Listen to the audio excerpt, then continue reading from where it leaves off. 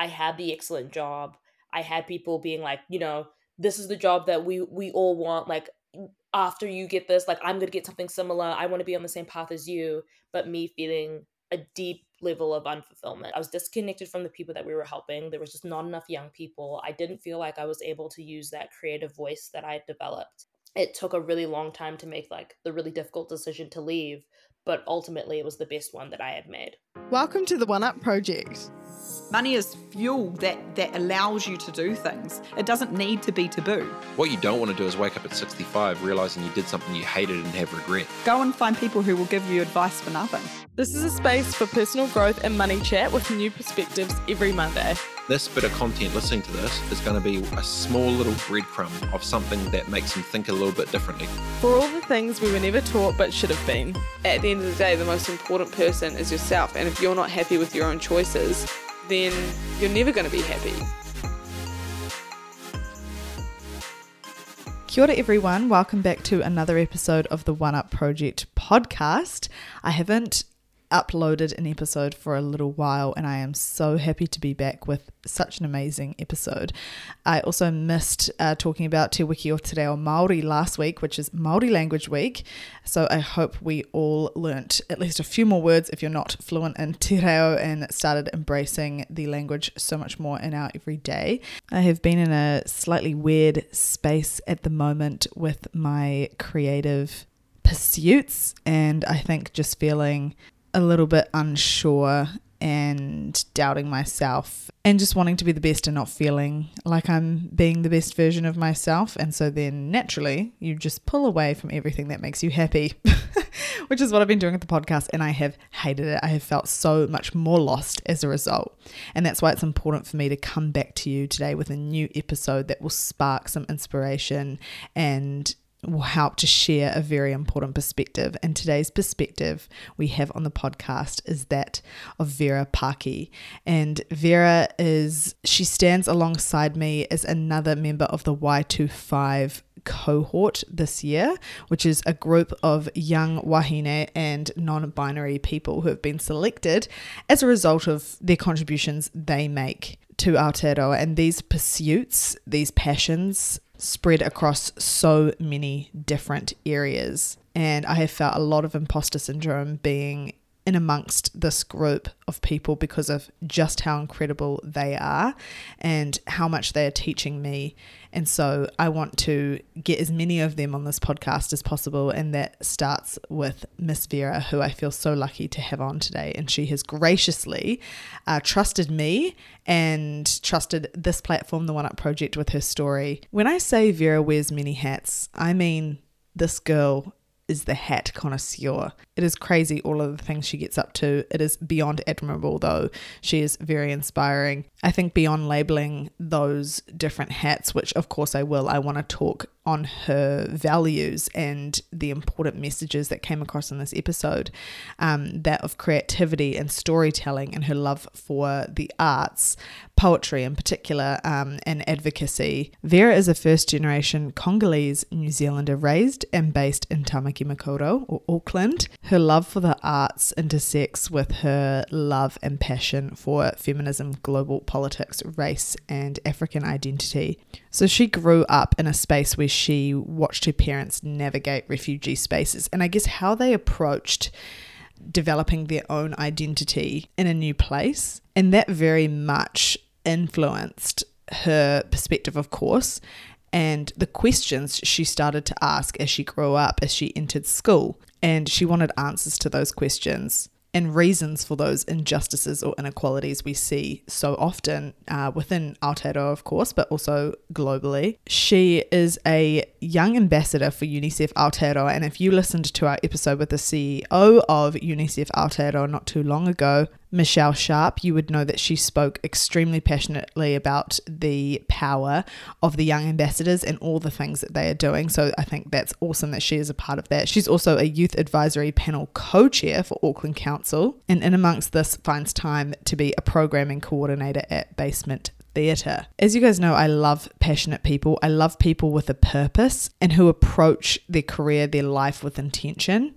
and with conscious thought around pursuing that passion, and that is definitely what Vera does. And I think one of my favorite things about her is that she can take two seemingly very different fields, the arts and politics or activism or advocacy, and find where each of those can influence and teach the other one. And that was really a big part of what I wanted to learn about Vera, is how all those parts of her life and all of those loves intersect to define what she does today, and how she's curated that within her career. She gave me a lot to think about, and I really appreciate her openness in this episode and look forward to hearing what all of you think. All right, let's jump into it. Vera, I feel so lucky to have you on an episode of the One Up Project today. Thank you so much for being here. How are you? How are you feeling? I'm feeling very well, very rested, excited to come into this space Oh, today as well. oh, I love that. Well and rested. That's a really nice, calming way to feel. I love the energy you're bringing. The only way to be when you live a busy life, you really want to be well and rested. Yes, no, 100%, especially with everything you have going on. And I'm sure the emotional toll that can take on you as well, which I'm very much looking forward to getting into. And so to start that conversation, I'd really like to hear from you. What has fueled your passion for so much societal change and progress? Well, for me, it's never really felt like much of a choice. And it never felt like that big, the label of like trying to make societal changes. So when I started off in my journey with advocacy, it was me in high school seeing the issues in my community and just wanting to talk about it with other people. And whether that was people who were in my position, so people who had lived experiences of displacement, being a refugee, holding migration stories, or people who wanted to listen so things could get better, I was just wanting to have those conversations with people. And then slowly it snowballed into a lot more robust conversations in a lot of places of a lot of influence. So, talking with like ministries and other government agencies to make those changes really real. Yeah, so it came out of my own lived experience, wanting to make things better for my community and people who held my lived experiences. And then it kind of just kept going from there. Yeah, and so you said you really wanted to have those conversations in school. So you were quite young at this point. So was that influenced through those experiences you had in childhood, even before school? Yeah, no, for sure. I know for me, I had kind of been kind of just collecting all of these things that I'd been going through and wanting to talk about them and having nowhere to go with it. And then when Mm, it got into the point where I was getting exposed to debating and politics and really finding my voice, starting to write poetry, all of a sudden I had all of these different things I wanted to talk about that I'd never really had the opportunity to do so. So it was kind of a big like a dam like breaking essentially. yeah, well, I can imagine. Can you give us like an example of something that, you know, when you did something you wanted to have a conversation about and you remember thinking, I'd really like to just open up this conversation or this discussion because I don't see many people talking about it. Ooh, for sure. I was really keen to have bigger conversations about race and about ethnicity in New Zealand. I hold a lot of like conflicted feelings about not only being black but being an African migrant in New Zealand, and how do I situate myself and find an identity that honors where I've come from, but honors where I live right now. And I know I'm a part of like the first generation of people who not born but are raised in New Zealand and really see New Zealand as home, because I know my parents definitely wouldn't say that. So it's about kind of like finding what that identity looks like for me. And I've been eager to have that conversation for a very long time. And I think more when Mm. I was a teenager, I was just very eager to like have someone tell me what it's meant to look like to be this way, or someone to model what my identity was going to look like as an African New Zealander. And now I've gotten to the point where it's just me doing it on my own. But oh, that conversation I had been eager to have for like a while. Oh, yeah, I can completely imagine how you would be in some kind of, especially initially growing up when you're younger, and you sort of at that point maybe only have your close knit community or your family to speak to about it, that would create a lot of confusion amongst who you are, what you're supposed to be doing, and where you go from there. Oh, for sure. And my parents don't even consider themselves New Zealanders, even though they've been here for 20 Mm. years. So, really finding those really important people that I could build a connection with to have those conversations, but now in a position where I can have them quite publicly, which I really, really love. Yeah, it is so amazing. I was going to ask, how what was people's reactions to you wanting to have those initial conversations? Do you remember feeling like that was an accessible thing for you to talk about, or it was quite difficult? People didn't want to have those conversations. What was sort of the reaction to that? It was really mixed. I know that I'm Congolese, and a lot from my community has a lot to do with kind of keeping your business to yourself, keeping things really private. You don't want to lay all your cards out. And for me, it was a mix between people acknowledging that I had something to talk about, that it takes a lot of courage to do so, but also not wanting to have personal business out in the open for people to look at. So I was definitely weighing Mm. those two different things. But what I found for myself, that being open, laying my business out there, has only led to stronger forms of community, finding people who are going through things like me, and us building really strong relationships and really being allowed to blossom and grow in that way. So I always have to say that I have to just kind of look past the potential, I guess, a little bit of fakama, a little bit of the fear about what it looks like to be really open and honest and vulnerable, expressing yourself and your experiences, because what you gain from it, the community, kind of that healing, it's too important. It's really interesting because I also find that that vulnerability is the key to connection in so many ways, and especially when you're talking about things like the challenges with identity.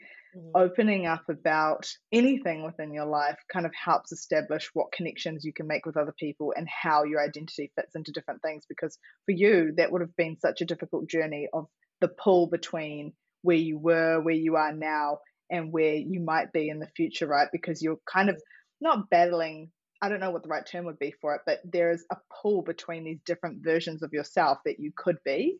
For sure, for sure.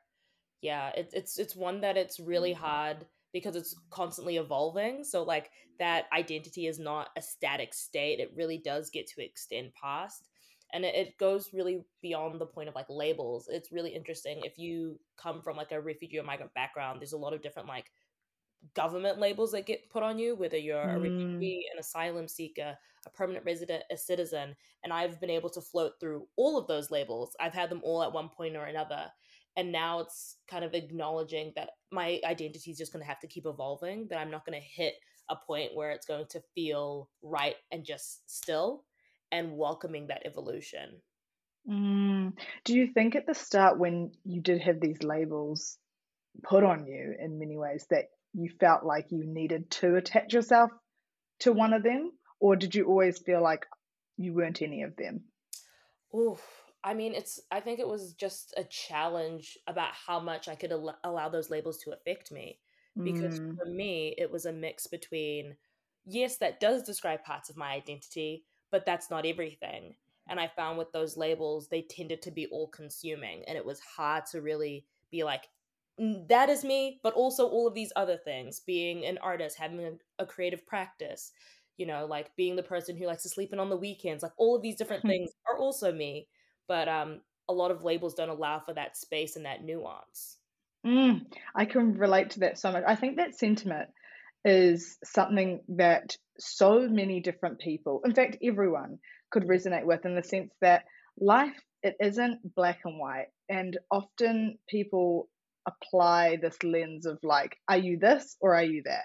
Yeah. Do you feel this way or do you feel that way? But the reality of so many situations is that you might feel both or neither, and you Yeah, don't know how to kind of articulate that in a way that makes sense to you. And so with identity, I think you're absolutely right that it's ever evolving, and people in any kind of stage of their life might feel like they are attached to certain labels, and it's about maybe breaking free from that mindset that you have to be one thing or the other. You can actually be everything at once or none of those at all. for sure. Yeah.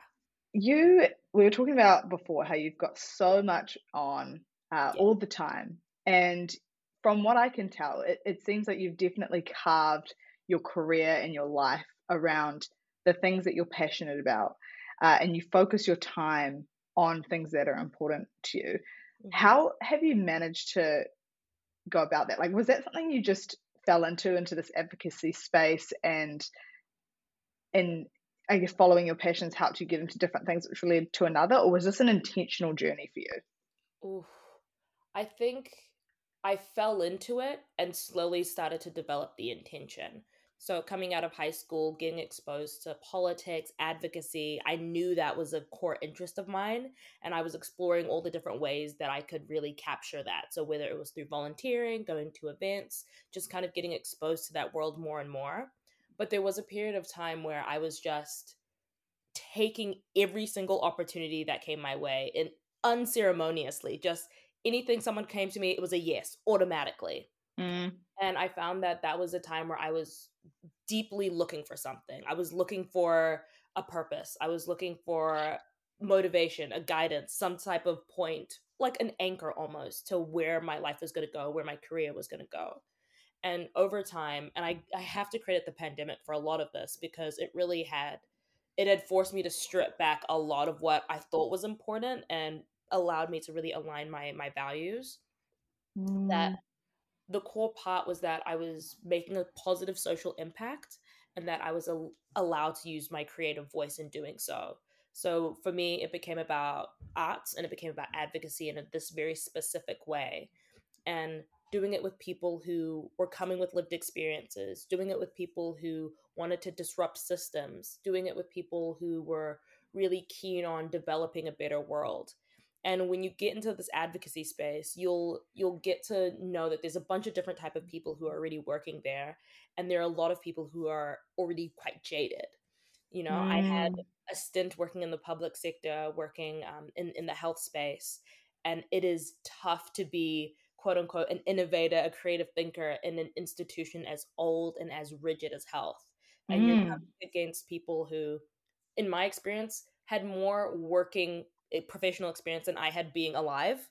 And trying to tell them, maybe you should try this, maybe you should try that. It didn't go well. So Mm. for me, it made me realize how important the people I was working with were, as well as what I was doing. And I would be extremely happy in a world where, as long as the people and I had the same vision and like we were on the same path, it didn't really matter the title that I had, as long as we had that kind of sense of community. So it was, falling through, doing a lot of things, I would say, quote unquote, the wrong way, but the way that things needed to happen so I could develop this focus, and then really aligning myself with, community, with vision, with that creativity, and then with that positive social impact. And that's how I kind of sit and align all of my work today. Because across the board, it could look like I'm just doing a lot of different random things, but in my mind, I really hold that core vision in my head about what I'm trying to achieve with my career. Mm. Mm. And that clarity brings you personally so much peace, I think, because it sounds like we have almost had a similar, like, high level way of doing that, where I was the same, saying yes to everything, very much like, let's just take every opportunity that came at me.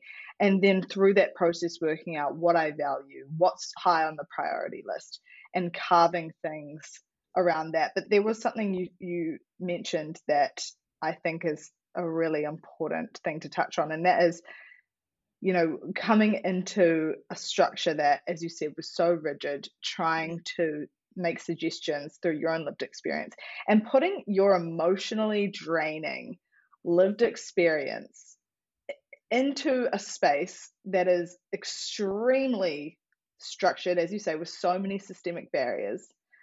That in itself would take so much for anyone to do and to be a part of, as well as everything else you had going on. So for that in itself, how did you, like, what were some of the first emotions you remember feeling entering that space the first time? How did you navigate that?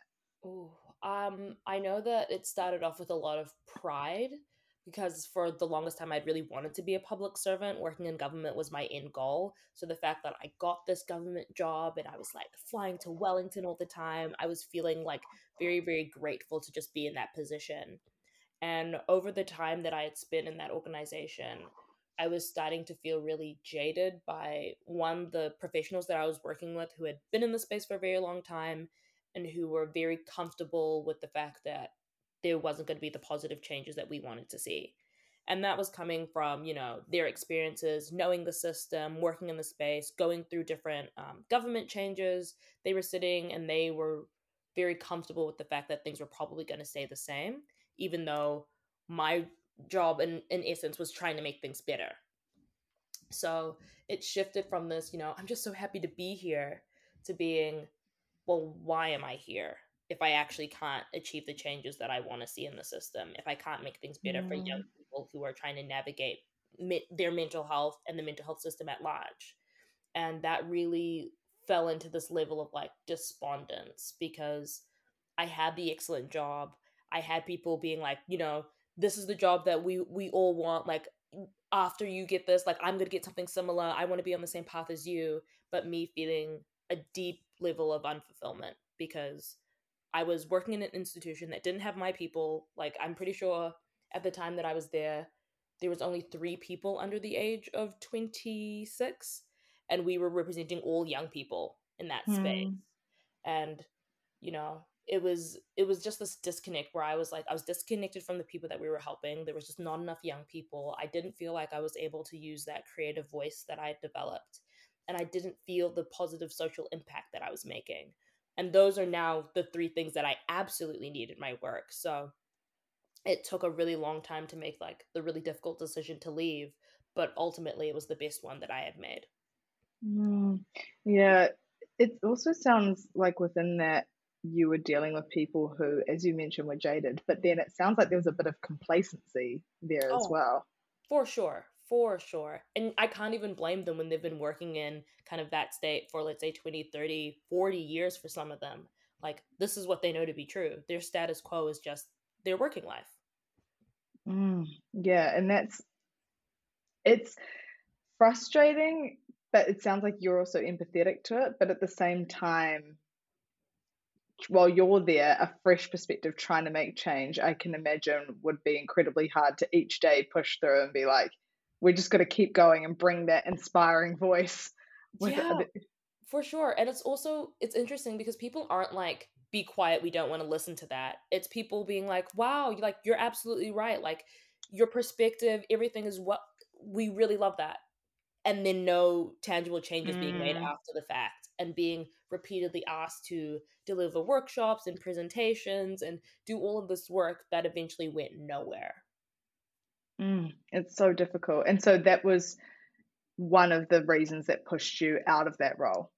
Yeah. And that was really I think, like, the final push I needed to really come into the creative arts space professionally and really invest in my own creative practice. That is something I want to talk about, is your passion for the arts and how that sits hand in hand with your advocacy work, and like the kind of connections between both of those things. Have you always been interested in the art space and like poetry and everything? I mean, I've been writing for as long as I can remember. And I started to get into poetry around the same time that I was getting into politics. So it was very intertwined, even in its inception. Yeah, wow.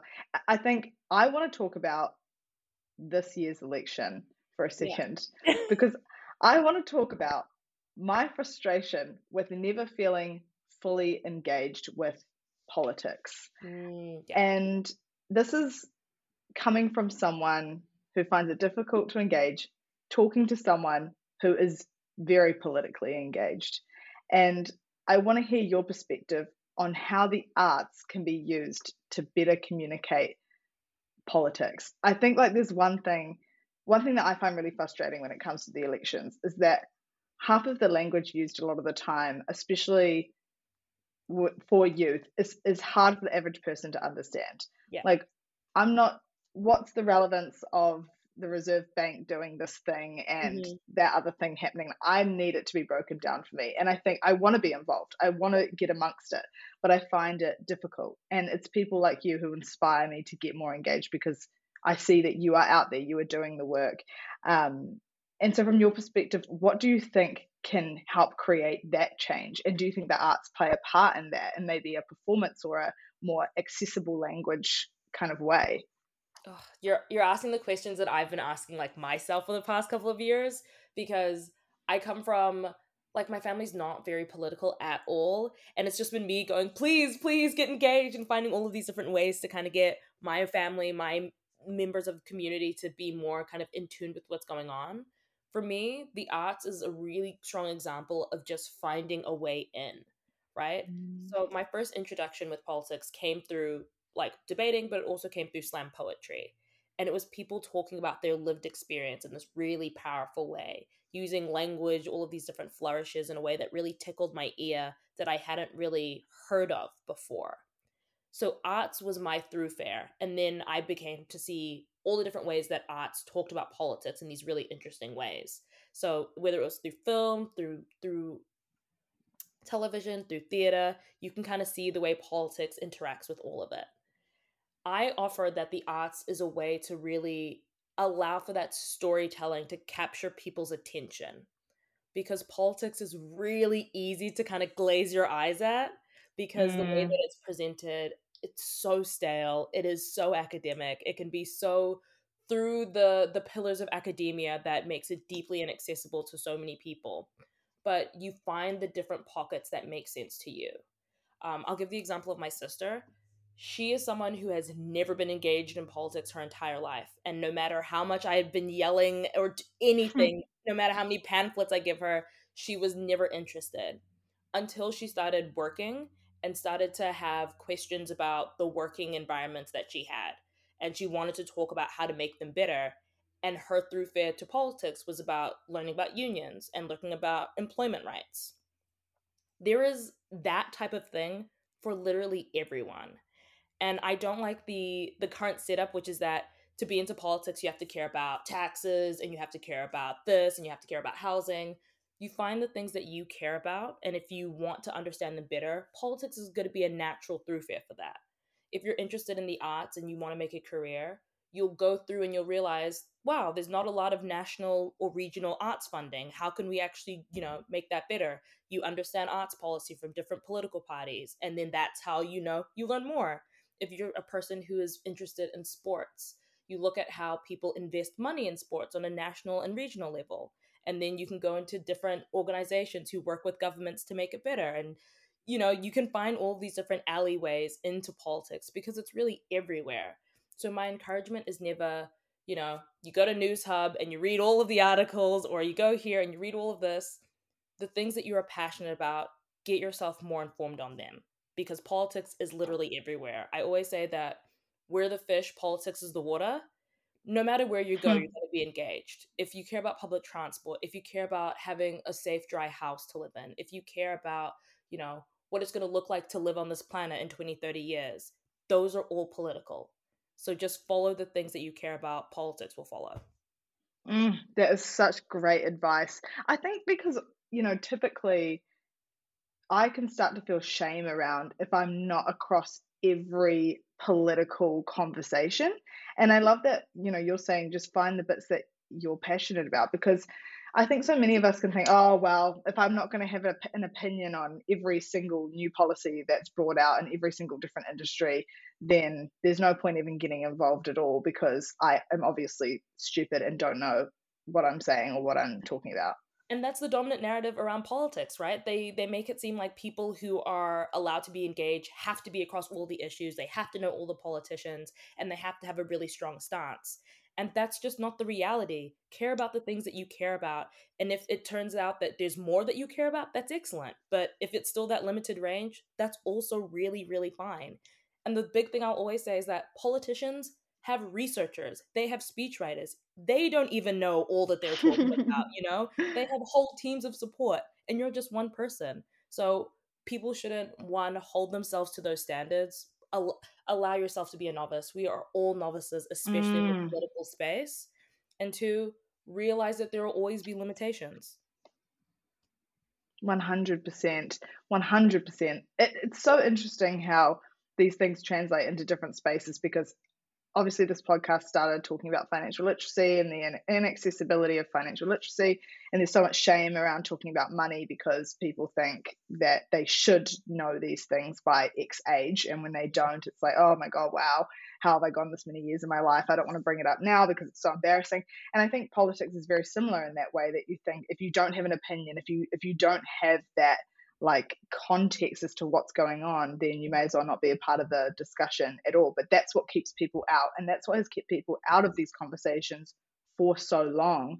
And like you're saying, finding those small pockets is where it can start. And you'll probably find that you'll become more engaged once you actually find something you care about, even if it's something that has nothing to do with what you would typically think politics talks about, which might be, say, I don't even know, like interest rates, for example. It might be something completely different, but you think all that politics talks about is a business or things that you don't understand. It doesn't have to be about that. Oh, absolutely not. If you care about your local parks and playgrounds, you're interested in politics. If you care about your local Mm. swimming pool, if you care about having really nice, even driveways to drive on as you're coming into your house, you care about politics. And it's about expanding that narrative to include all of those things so more people feel that they can have an opinion, because they should have an opinion, because it's literally all of our lives. Yeah, no, too true. I fully agree with that. I think another really important piece that probably doesn't get talked much about but is relevant to politics is the importance of language and communication. And as a passionate poet yourself, I'm sure you would very much understand um, the power of words. Mhm. And so I would love to know, like, you is there any frameworks you use? And it might just be your natural talent. So feel free to share that with us. But is there anything you use to help you communicate an idea better so that people can understand it? Ooh, I think my automatic tendency is to communicate ideas using the natural world. So, in any way that I can relate it to either the earth, the water, that tends to be how I like to frame it. For me, it's about Mm. finding the universals that everyone can relate to.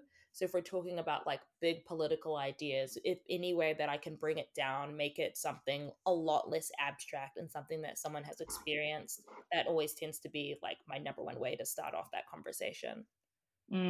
Yeah, I really appreciate that perspective. I do. I ask both selfishly and out of curiosity for myself, because I think when I'm trying to do podcasts, I'm always trying to find a way to make information more accessible. In general, just communicating with friends, I'm trying to find a way to make what I'm saying more accessible, so that I think better communication just ultimately leads to closer relationships in general, because you can easily be more clear about what you're trying to say, more vulnerable, more correct, in terms of what you actually are feeling and meaning, and that can only lead to good things. So using the natural world is something I haven't actually heard much before, but I think metaphors across the natural world are so what's the word? Well, they're so easy to understand. We all get them. Yeah, and we live on an island. I feel like there's something about being here that makes me just so inclined to think of kind of like the trees, the water, just the land in general as a way to understand these big ideas. And I know that I found that in conversations with my parents, in conversations with people who are less politically inclined, it's not uh, it's about communicating the spirit of what I want to say rather than the exacts. Once we're Mm. on the same page about what we're talking about, whether it's about children's rights in New Zealand, you can expand from that further. So it's just about creating this foundation where people are on the same page. Communicating the spirit of what you want to say. That is special. I like that. Can I ask you how you define personal success? That answer has definitely changed a lot over the past couple of years. I think now personal success to me looks like contentment and it looks like community. And originally, I used to be very much, and this will probably come out of any person who has spent a lot of time, in school or has been like a quote unquote high achiever, that it had been about like grades or it had been about money or titles. And I was in a particular space where I was sitting with some nice hefty titles and I had a really nice job and felt deeply unfulfilled. I felt deeply unfulfilled because my work wasn't aligned with my current sense of purpose. And I felt like I was kind of working at it alone for the most part. And I didn't even realize at that time that those were so important to me. For me, I was like, oh, well, the job eventually will lead to positive social impact. Oh, I'm meeting cool colleagues who I will eventually work with in the future. But it wasn't enough. So now that I've kind of made that shift where the people that I'm working with are, incredibly devoted and dedicated to their own craft, whether that's in art or advocacy, and that I feel like I'm doing something good for people and planet, that I'm finding that has to be the matrix for my personal success. And I don't know if you've ever experienced this, that if you have wanted something for a very long time, whether it's an opportunity or an award or a title, and then you get it and you feel good for like 5 minutes, and then that feeling immediately dissipates and you just move on to the next thing. Mm. Changing these metrics of personal success means that I can actually hold on to that feeling for a lot longer. That sense of achievement, that sense of I did it. I can actually hold it in my chest and really appreciate it. Yeah, and that sounds like, I suppose, you're able to appreciate the journey to get there in the achieving of the thing, which helps prolong that feeling as opposed to only being content in the achievement of the thing, if that makes sense. Exactly. It's that appreciation of the journey for sure. It's about process and product, not just product. When you mentioned the feeling of when you achieve something, you finally get that thing that you've always wanted, and then you have that feeling for about 5 minutes and it dissipates. I think something that's really helped me overcome that kind of feeling is that I've been doing this podcast now for the last almost 4 years coming up in Jan, which Jan, I keep saying is so far away, but it's actually not even that far away We'll now. be here tomorrow. Oh yeah, it will be here tomorrow.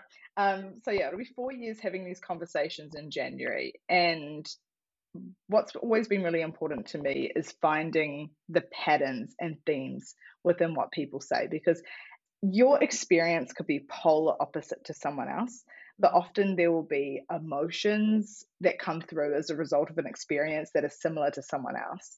And I think that just helps us connect more because it shows us that we don't experience feelings in isolation, even if the exact experience in itself was different to someone else.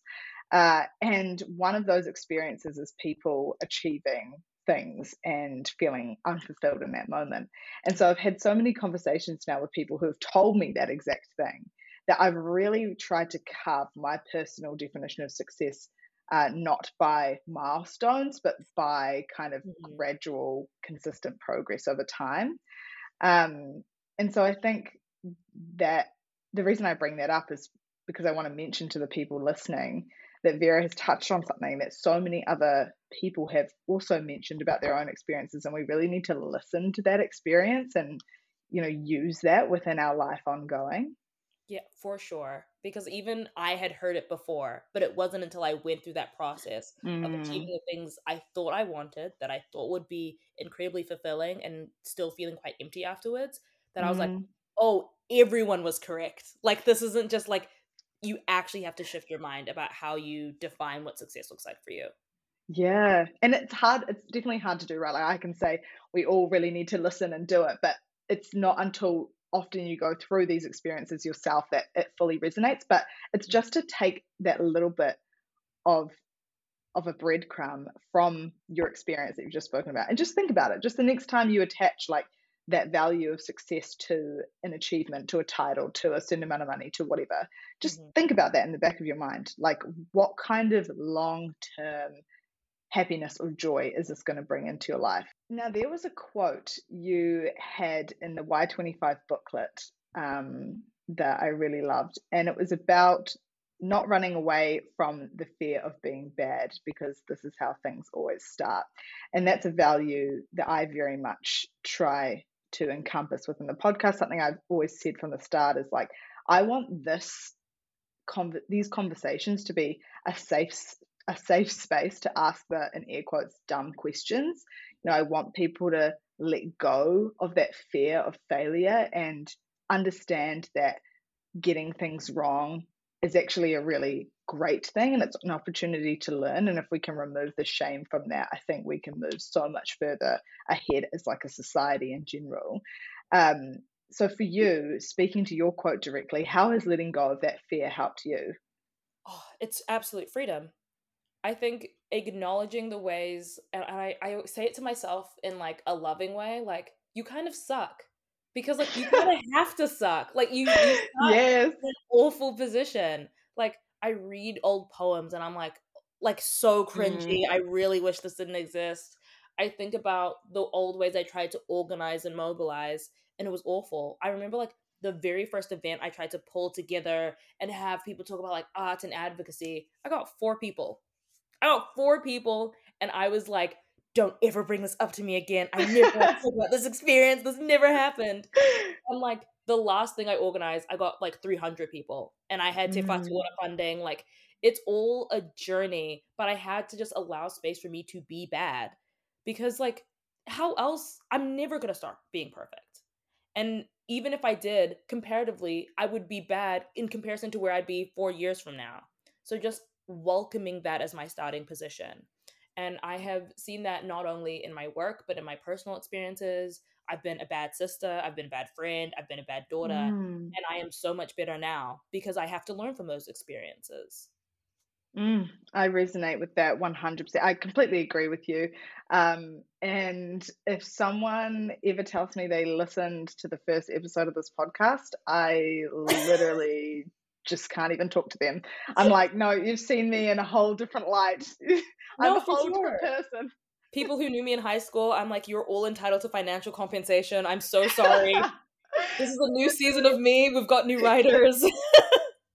Yes, 100%. The whole thing has been refreshed and revamped. Rebrand has, come in strong. But you keep those old versions of you. You keep those memories. You keep those poems. You keep those podcasts because they represent that growth. And I think it's only positive to look at it from that lens, that we are the best version of ourselves, and we're making that conscious choice to be that every single day, so that when we look back, we're no longer that person. And that's almost the best thing we could say, is that we are completely different and that we are embarrassed even of those old things, because they represent the amount of change and conscious change that we've made in our lives.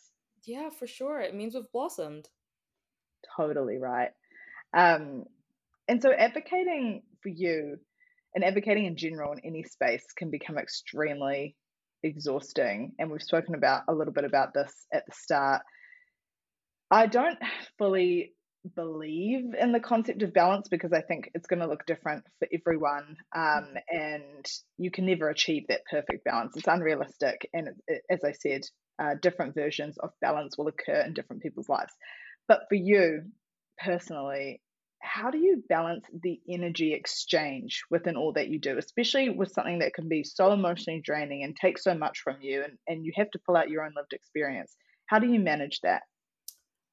Well, for me, it kind of comes in like 2 prongs. One, it's like how I operate professionally, and then the other is how I take care of myself. Professionally, I do not put myself in spaces where I think my lived experience will not be carried well. And that's just the first thing going in. Before I even enter the space, when someone comes to me with an opportunity or it's coming through work, I have to assess who's asking me. I have to understand where the story is going to be. I have to understand who's going to be in the room. There's a lot of care that I take in preparation of even entering that space, because I have had experiences. I know other people in my community have had these experiences of being really honest, being really vulnerable with people who don't know how to hold that. They don't know what to do with those stories. It ends up in a report that ends up in someone's whatever folder that never gets looked at again. And you're doing a lot of emotional labor for very little in return. And this doesn't even have to come in like a financial sense, but in the, they're not even meeting you emotionally where you're coming to. So I always operate from that level of awareness that I'm only entering into those spaces with a high level of care, especially if we're talking about refugee and migrant stories. Secondly, I always find it really important to kind of, when I'm leaving that space, how do I check in with myself? How am I feeling after that experience? You know, are there things that I said that I feel like I shouldn't have said? Did I feel like I gave too much? I gave too little? And that's just a conversation I have with myself. So allowing myself to check in. Another beautiful thing that I like in this space is I've really cultivated the confidence to just tell people when I don't want things to be included, because sometimes, you know, you get into it, you do a bit of an overshare, and then you go, oh my gosh, I can't believe Absolutely. I told them that was way too much. I always send the email after, hey, thank you so much for the opportunity. Cut this piece out. I would prefer if that wasn't included. And just allowing myself to set boundaries wherever I feel them, even if it feels like quote unquote inconvenient for them. I always remind myself, like, this is their work, usually a report of some kind. This is my life. I'm allowed to set those boundaries. I need to set those boundaries to be safe. So for me, it comes with that. I've come into this very strong safeguarding era where I'm protecting myself, my energy, and my stories, where they're going and how they're handled. Hmm. Mm. I love that so much. That protection piece, I'm sure, didn't come without having to navigate initial feelings of, as you said, potential guilt, and then going back, well, no, actually, this is my lived experience, as well as having an awareness of how you actually feel about talking about that. Um, and it's a shame that this comes as a result of people not being able to meet you emotionally where you're at in that story and support that in the right way. Um, Although I think it's very admirable that you're completely aware of what you need and put those boundaries very clearly in place as well. Yeah, and now it's a conversation that I get to have with people who are younger than me who are entering these spaces for the first time, and pulling them aside and talking to them, being like, okay, who has told you about this opportunity? Are there going to be other young people? How many adults are going to be in the room? How are they recording this Mm, information? Do you get to see it before it goes into wherever it's going? Are you getting remunerated? Are they paying for your transport? Like, all of these little things to make sure that they are being a lot safer than I was starting out, and then allowing them to develop their own practice. that's amazing. You've given me so much to think about and consider actually for myself moving forward, and I think for my own personal development as well. And I think it's a really beautiful place to end the podcast. Vera, thank you so much having for giving me your time, and for opening up in our space here at the One Up Project. We really appreciate it, and I know everyone values having your story here. Is there anything you want to plug before we end the episode? The floor is yours. Amazing. So I wear 10,000 different hats, so I'm going to try to run through this quickly. Definitely big plug to Basement Theatre, home of arts and culture for emerging artists in Tamaki Makoto. Big love. And I get to work there as the artist champion, making sure that our artists feel supported and loved when they come into our whare. Big shout out to Auckland Council. A lot of work that I get to do is as co-chair for the youth advisory panel, so making sure that our city is looking after our rangatahi and tamariki. Big shout out to UNICEF, where I get to be a young ambassador with 6 other amazing other young people. And we have the opportunity to go over to COP28 in Dubai in December. So hopefully we Ooh, also get to capture some more youth voice before we head over and really represent Aotearoa the way that we need to. Inspiring stories, where I get to sit on the youth advisory board, doing a lot of excellent work to make sure that young people feel like they are empowered to be the change makers that they are in their hearts, and that they have the resources to do it really, really well.